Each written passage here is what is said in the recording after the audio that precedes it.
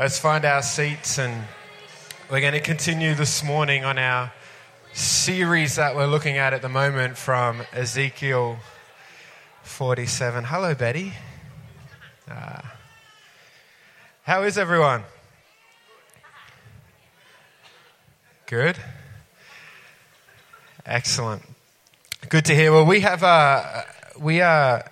every year we like to take a focus and journey together one step closer to our vision or our mission, why our church exists, which we believe it's to be a community that is centered on Christ, that can be the community outside of these walls as well as the community that sits and joins with us here this morning. And every year we like to take a focus in moving one step closer to that as a church. And this year our focus is all in. And we have been looking at that in a series at the moment from a prophecy in the book of Ezekiel in chapter 47, where Ezekiel was given a vision and taken on a journey by an angel and shown this story and this outcome that the gospel message was going to bring to all of the earth. And so for the last few weeks, we've been looking at the different depths that Ezekiel experienced in that story. So the angel takes him and shows him a river or a stream that eventually becomes a river and shows him different depths of ankle deep, knee deep, waist deep. And then at the point where he can no longer walk in the water and he has no choice but to swim. And it's real interesting if you set the context. We'll read it again in a moment to refresh our memory. But the context at this time is Ezekiel was living in exile. All the children of God had been taken captive at that point, and the city of Jerusalem, including the temple, was in absolute ruin. It was in rubble. So in the physical, he was seeing a city and a temple that had been destroyed. But in this vision, he was seeing it built to perfection. And it's a prophecy of what the message of Christ and his life would bring to the world. And we read it in Ezekiel 47, and it says, "In my vision, the man brought me back to the entrance of the temple. There I saw a stream flowing east from beneath the door of the temple and passing to the right of the altar on its south side. The man brought me outside the wall through the north gate and led me around to the eastern entrance. There I could see the water flowing out through the south side of the east gateway. Measuring as he went, he took me along the stream for," it's really hard to say, 1,750, or older translations will say 1,000 cubits, a cubit being from the elbow to the top of your finger for a measurement. So measuring as he went, he took me along the stream for 1,000 cubits and then led me across. The water was up to my ankles. He measured off another 1,000 cubits and led me across again. This time the water was up to my knees. After another 1,000 cubits, it was up to my waist. Then he measured another 1,000 cubits, and the river was too deep to walk across. It was deep enough to swim in, but too deep to walk through." I'm even wearing my glasses for a change today and still reading the words wrong. But it's this story of the different depths of this river that the Bible calls the river of healing. And in the first week, Graham talked about us being ankle deep in the water and the great analogy of Achilles' heel, the weakness that we can have that can prevent us from going deeper and being strong against the enemy at ankle deep. And then Pam talked about knee deep and the idea that we need to be on our knees in prayer. If we are going to be a community of believers that go all in with our life and what God would have for us, we need to be on our knees in prayer. Last week, Steve spoke, and I was in Bali, but I believe that he spoke about being waist deep.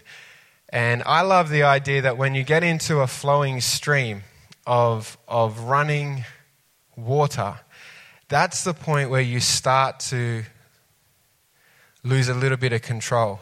You start to feel the weight of the water against you. You have the ability to perhaps lose your footing a little bit more and losing control of the life. And today we're going to look at the final step in Ezekiel's prophecy, which is at the point where the water was so deep that he could not walk any further.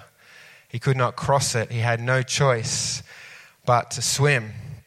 And last week, my wife and I, we went on, it was our 15th year wedding anniversary on the 1st of March. And I couldn't remember what we did on our 5th anniversary or our 10th anniversary. So I decided on our 15th that I had to do something that was very memorable. I'm sure we did something special those other years, but I can't remember it. So I thought this time I'm just going to blow it out of the park. So I organised for us to go on a holiday over to Bali for 5 nights, and it was good because I didn't tell her till last Saturday morning, and we left at lunchtime. Now I did that for 2 reasons. Firstly, because I like to surprise my wife. Now, not in necessarily the sweet way where you come home with flowers and it's like, I surprise you. I like to do it if it's a little bit cheeky, if it's a little bit of a prank. So I thought this is going to be fantastic. I'm going to wake her up Saturday morning, and that night she's going to go to sleep in Indonesia and she has no idea. Thought this would be fantastic. And that's what we did. 6 a.m. last Saturday morning. I ran around and woke the kids up, and we came in and we woke her up. And I felt bad because the night before she said to me, this is great. This is one of the first mornings in weeks that I don't have to set an alarm for. And at that moment, I was setting an alarm for 5:45. So we woke her up and we said, hey, we're going to do 2 special things today. And as a family, we went out by the lake and we did a wedding vow renewal little ceremony. The kids reread us our vows, and it was all very teary. And then after that, we told her, hey, tonight, straight after that, you need to pack a bag because you and Dad are going to Bali. And so that was great for 2 reasons. Number one, I love to surprise my wife in a cheeky way. So I achieved that. She didn't believe it. But literally that morning she woke up in Australia. That night she was in Indonesia and had no warning about it, except for a few hours to pack and go. But the second reason is because Mel never wanted to go to Bali. Obviously I did. That's why I planned the holiday there. But I've been to Bali a few times and with our Red Frogs mission team. And we go to the part of Bali that all the kind of, if you see a story on the news about Bali that is negative, it comes from this few hundred meters of this road in Kuta, where all the partying happens, all the not so wise decisions are made. It all happens in this part that we go to for Red Frogs, and that's what the media also love to talk about when they do documentaries and want to, talk in a negative sense. So I had been coming back for years now with all these not so good stories about things that happen. Couple that with the not so good stories that you hear on the media, and Mel had, rightly so, formed a view about what Bali was really like. And I had started to say to her, we need to go here for a holiday. There's this whole island. It's beautiful. It's amazing. I never get to go and see it. The people are incredible. But in her view, she had only heard the bad stories that I came back with, and supported by the bad stories and the not so good stories that you hear in the media that want to create a bit of hype around when Red Frogs go and help the schoolies and support them in their not so healthy decisions that they make. So I kind of knew that one of the only ways that I was going to get Mel to Bali was to surprise her. And it worked. And we had a great time. We did far too much shopping and walking around and weaving through cars on scooters, and it was amazing, and we just relaxed for a few days. And on one of our last days, we were sitting in this little cafe that we found, drinking coffee, eating breakfast, and we were talking about today. And Mel said, what are you going to be sharing on Sunday? And I talked to her a bit about it, and she said, aren't you going to preach about this? And she knows that when when you preach and you communicate, that your life literally becomes a story to be told to hundreds of people at times. And she's very wary that every situation that happens in our life at some point will probably end up being communicated to a large crowd. And she said, "Aren't you going to preach about this?" And I said, "Well, no, not really. We're here on holidays. We're off the clock. You know, what happens in Bali stays in..." No. That's terrible. We've all seen A Current Affair. And she said, are you going to preach about this? And I said, "No, this is our holiday." And she said, "But you've got to, because don't you realize that I didn't know how much I would love Bali? And P.S., she loves it. She spends her nights on Google at the moment looking at villas in different parts of Bali and talking about when we're going next." She said, "I didn't know how much I would love this island until I got here." And I said, "You're right, I am going to preach about this." Because it's completely true. Mel, I thought that it would take me a couple of days of touring Mel around all the best places that I knew for her to turn around and go, "Yes, this is a great place. I love this country. I love this people. I want to bring the family here for a holiday." But she told me in this cafe that 15 minutes after driving out of the airport, weaving in and out of traffic, beeping cars, gripping onto... I had a friend pick us up to try and make it a little bit easier for her. She said within 15 minutes she knew that she was going to love her time in Bali, and her mind was going to be changed and her heart was going to be changed towards the people and the place. And I realized I am going to preach about this, because we as a church are journeying together about what a life looks like that is all in for what God wants us to be. A life that says, I'm not going to just stay in ankle deep, knee deep or waist deep, but I'm going to get into the point of the water where the flow of the water takes over, where I don't have control anymore about getting to the other side. I suddenly get washed away in what the river is doing. And that's exactly what happened to Mel. No story, no travel guide, no YouTube video, no Pinterest board of favorite places to go in Bali could change her mind, renew her mind, refresh her heart towards what this country was like, until she literally went all in. Got on a plane, maybe against her own will a little bit. Got on a plane, landed in a country, put down our bags, went and ate some nasi goreng straight away. Shopped, went all in, was a heart change towards exactly what it was. And David talks about this in Psalms verse 34, verse 8, and he says, and what's incredible is this was prayed about 3 times in the prayer meeting this morning, this verse: "Taste and see that the Lord is good. Oh, the joys of those who take refuge in him." Some translations say trust. Taste and see that the Lord is good. And oh, the joy of those who trust or take refuge in him. There isn't anything in our life that can convince us the joys and the refuge and the trust we find in God to live an all-in life until we actually do it.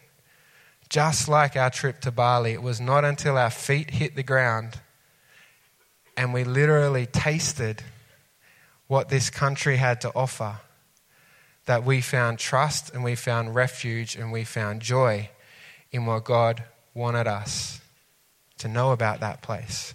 Now, the question I would like to ask us this morning, and it's something to consider, and I pray our hearts would be open to it, and our minds would allow us to be honest. But what is our biggest fear, or the biggest reason why we as individuals will not live a life that is all in?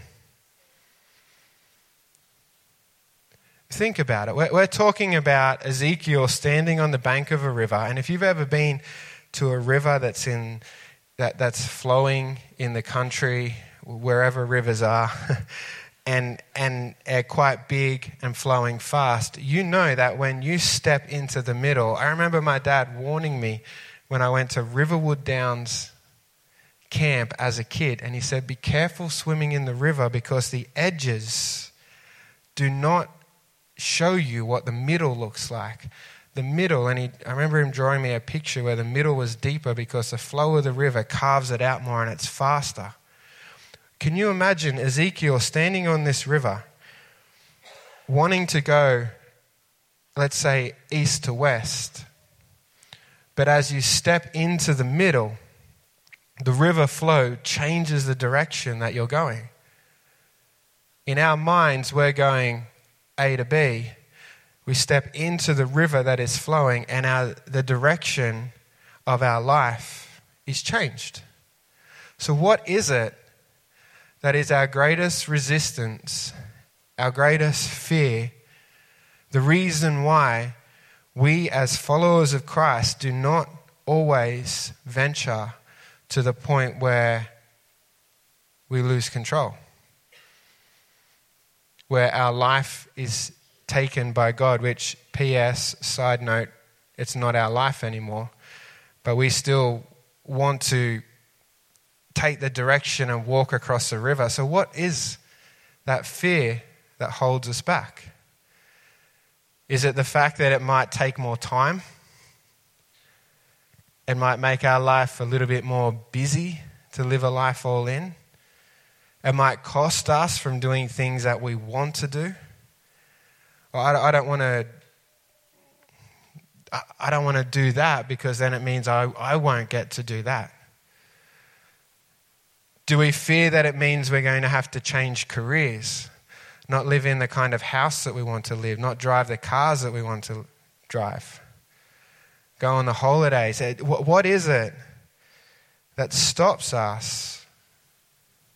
Because we all do it, from stepping into the middle of the river where our life is swept away by what God is wanting to do.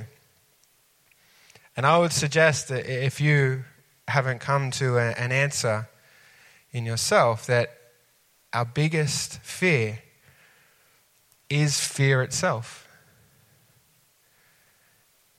Exactly that it would cost us. That we picture a life all in and we think, well, that means we're going to have to go and live like this. We're going to have to move over here. We're going to have to give up everything that our life wants. We want the John 10:10 abundant life, and if we go all in, well, we won't get our heart's desires because it's going to cost us too much to live a life that changes the direction from where we want to go and ends up going the way that God wants us to go. I believe it's that fear that will keep us paddling around at ankle deep, knee deep, or waist deep, where we can keep a sense of control about the direction of where we're going. A couple of chapters over, or a couple of songs over in Psalms, one of my favorite verses is in chapter 37, verse 4 and 5. And I have shared this many a time, but don't let that distract you this morning. It says, "Take delight in the Lord, and he will give you your heart's desires. Commit everything you do to the Lord. Trust him, and he will help you."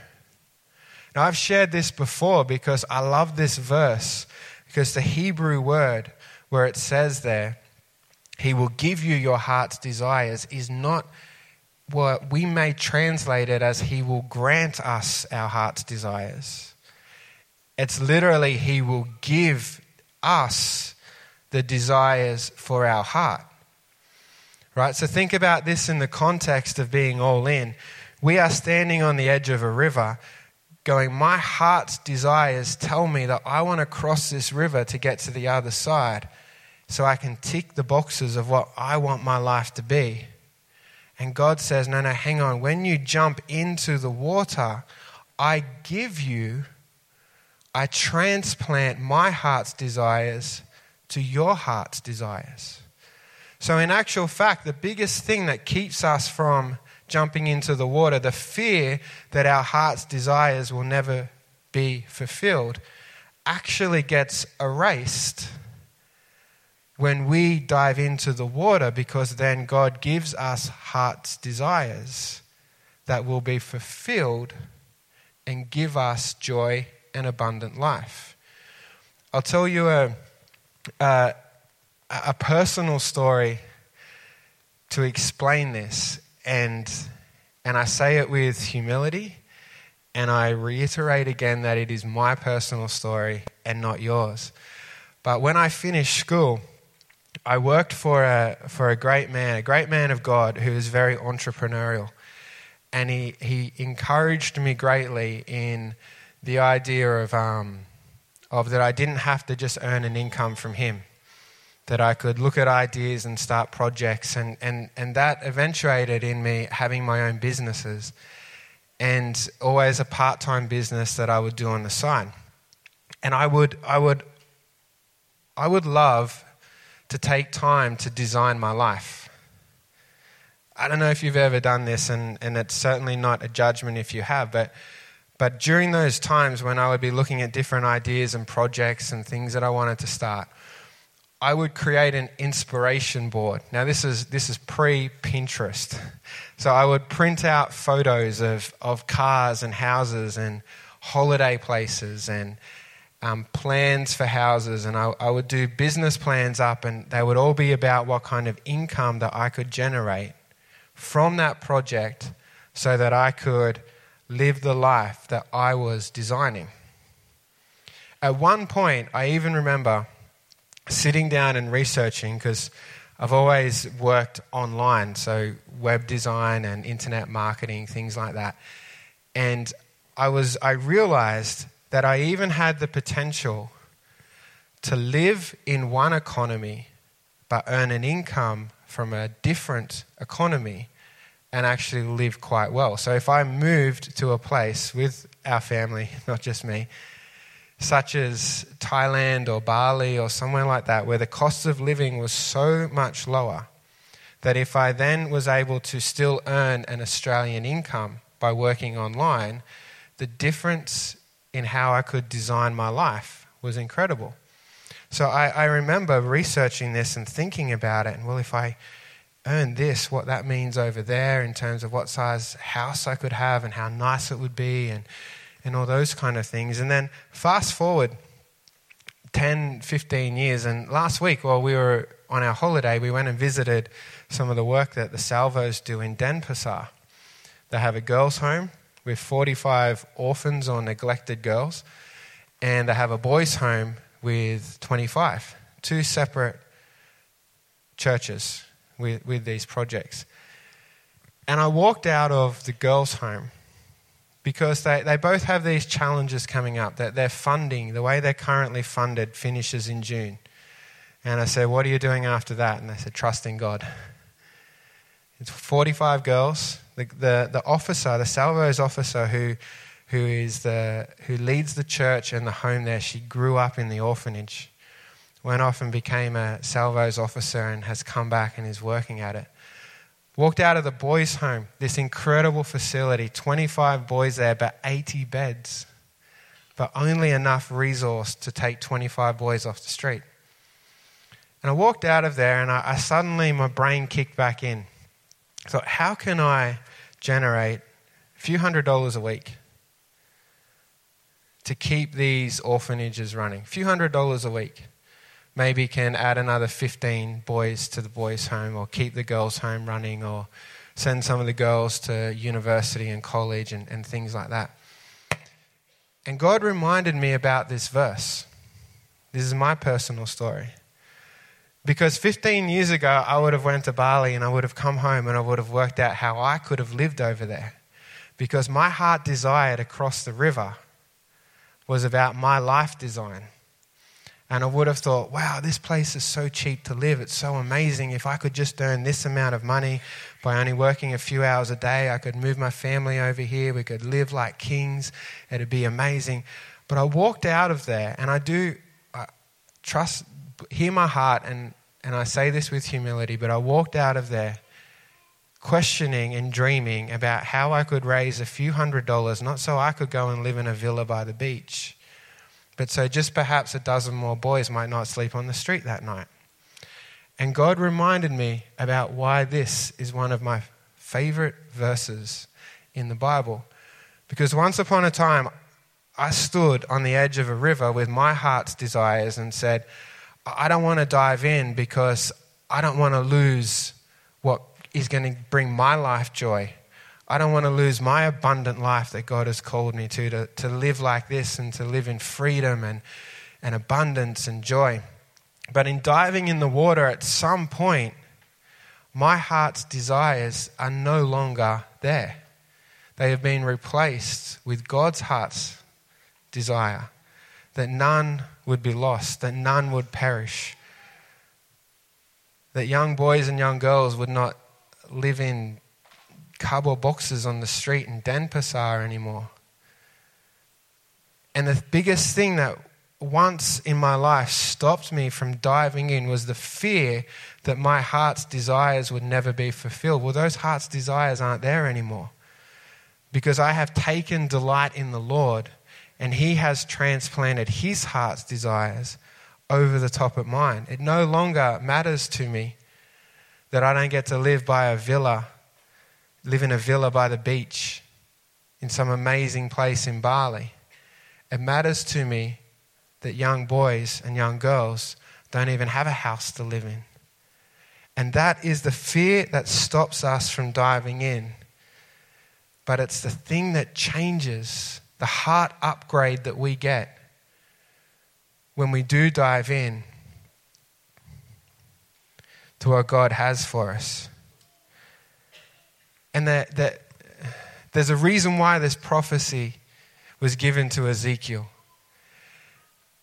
Because it had to show what it meant for Christ to come to this world. The city lay in ruin, the temple was destroyed. Ezekiel wasn't seeing what was going to happen in the physical. He was seeing what the world was going to take, what the world was going to get when the hope of Christ came into it. Verse 6, he asked me, "Have you been watching, Son of Man?" Then he led me back along the riverbank. When I returned, I was surprised by the sight of many trees growing on both sides of the river. Then he said to me, "This river flows east through the desert into the valley of the Dead Sea, the place where no life occurs because the water is so salty. The waters of this stream will make the salty waters of the Dead Sea fresh and pure. There will be swarms of living things wherever the water of this river flows. Fish will abound in the Dead Sea." It goes on and on and on to talk about that the whole reason that this stream exists is for the harvest. The change that it brings to the desert, the harvest of souls in the world, the life that it brings to the world. That is why, church, I don't see why we have any other choice but to step off the bank into the river. There's a world that needs to know that there is a gospel of hope for them. There are people who are lost and dying that need to know that a Savior has already died for them.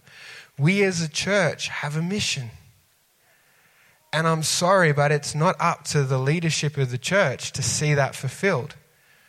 Nor is it up to the young people, the old people, or the in-between people. It takes all of us to see and to go and to bring life from this river into the world that we are. There are hearts that are broken that need to be healed. There are people who are sick that need to be restored. There are people who are bound by chains that need to know freedom, and it takes all of us to do that. Not a few members of a church, everyone to dive all in. But if we stand on the bank and fear that we won't get to live the life that we desire,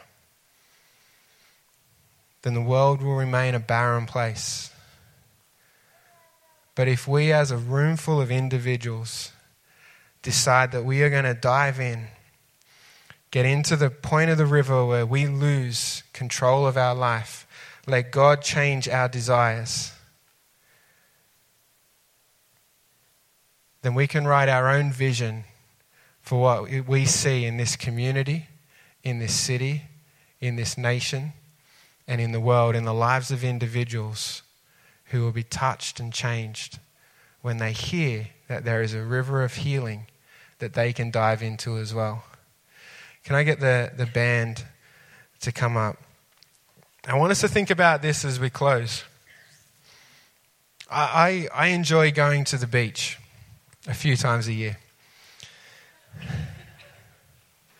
I do. The few times I go, I enjoy it. And I often go in the morning before work, and you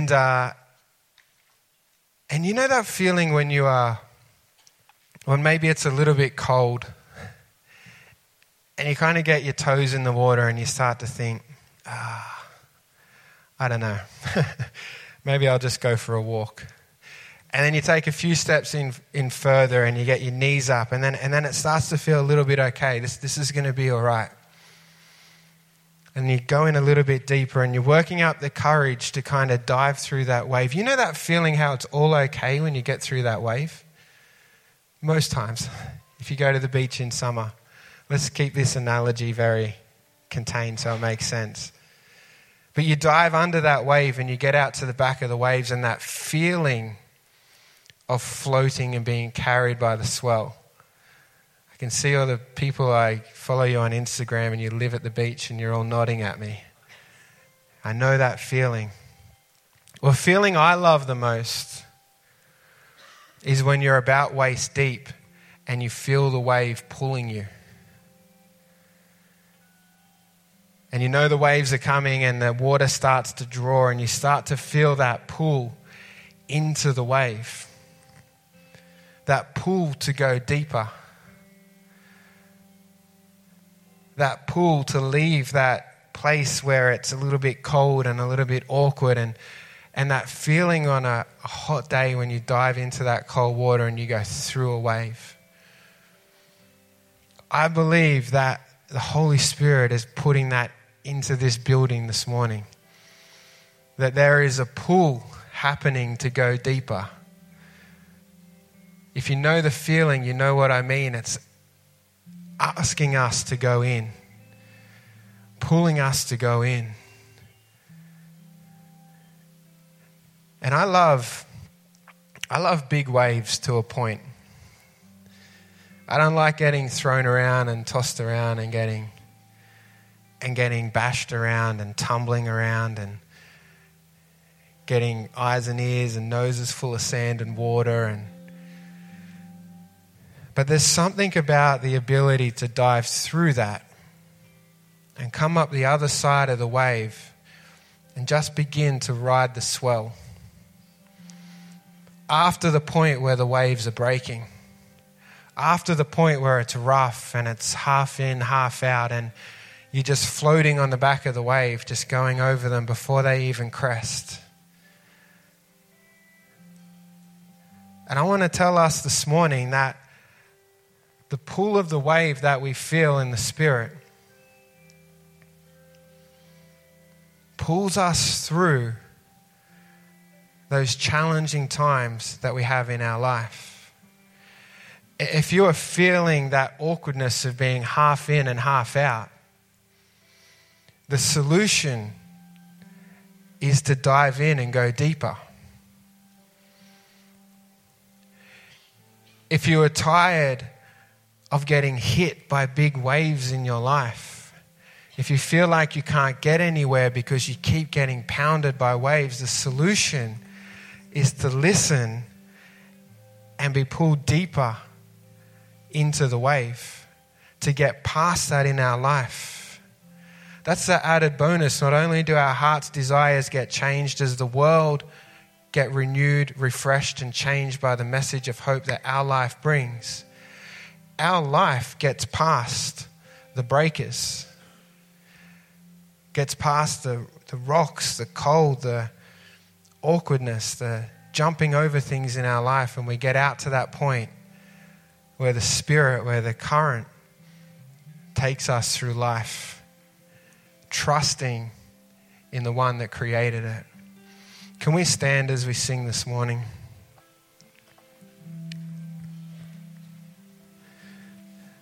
And I know we're close to finish time according to the clock. And if you need to go, you need to go. But I think this morning we can respond to the Spirit's pull a little bit more. If you're feeling the current pulling you in, this moment now is your opportunity to dive through the waves, to come up the other side, to beckon others to come with you, to live a life in the flow of God. We're going to sing this morning about trust and about building our life. And I want you to take this opportunity to hear and feel the Spirit calling you and to go deeper this morning as we sing.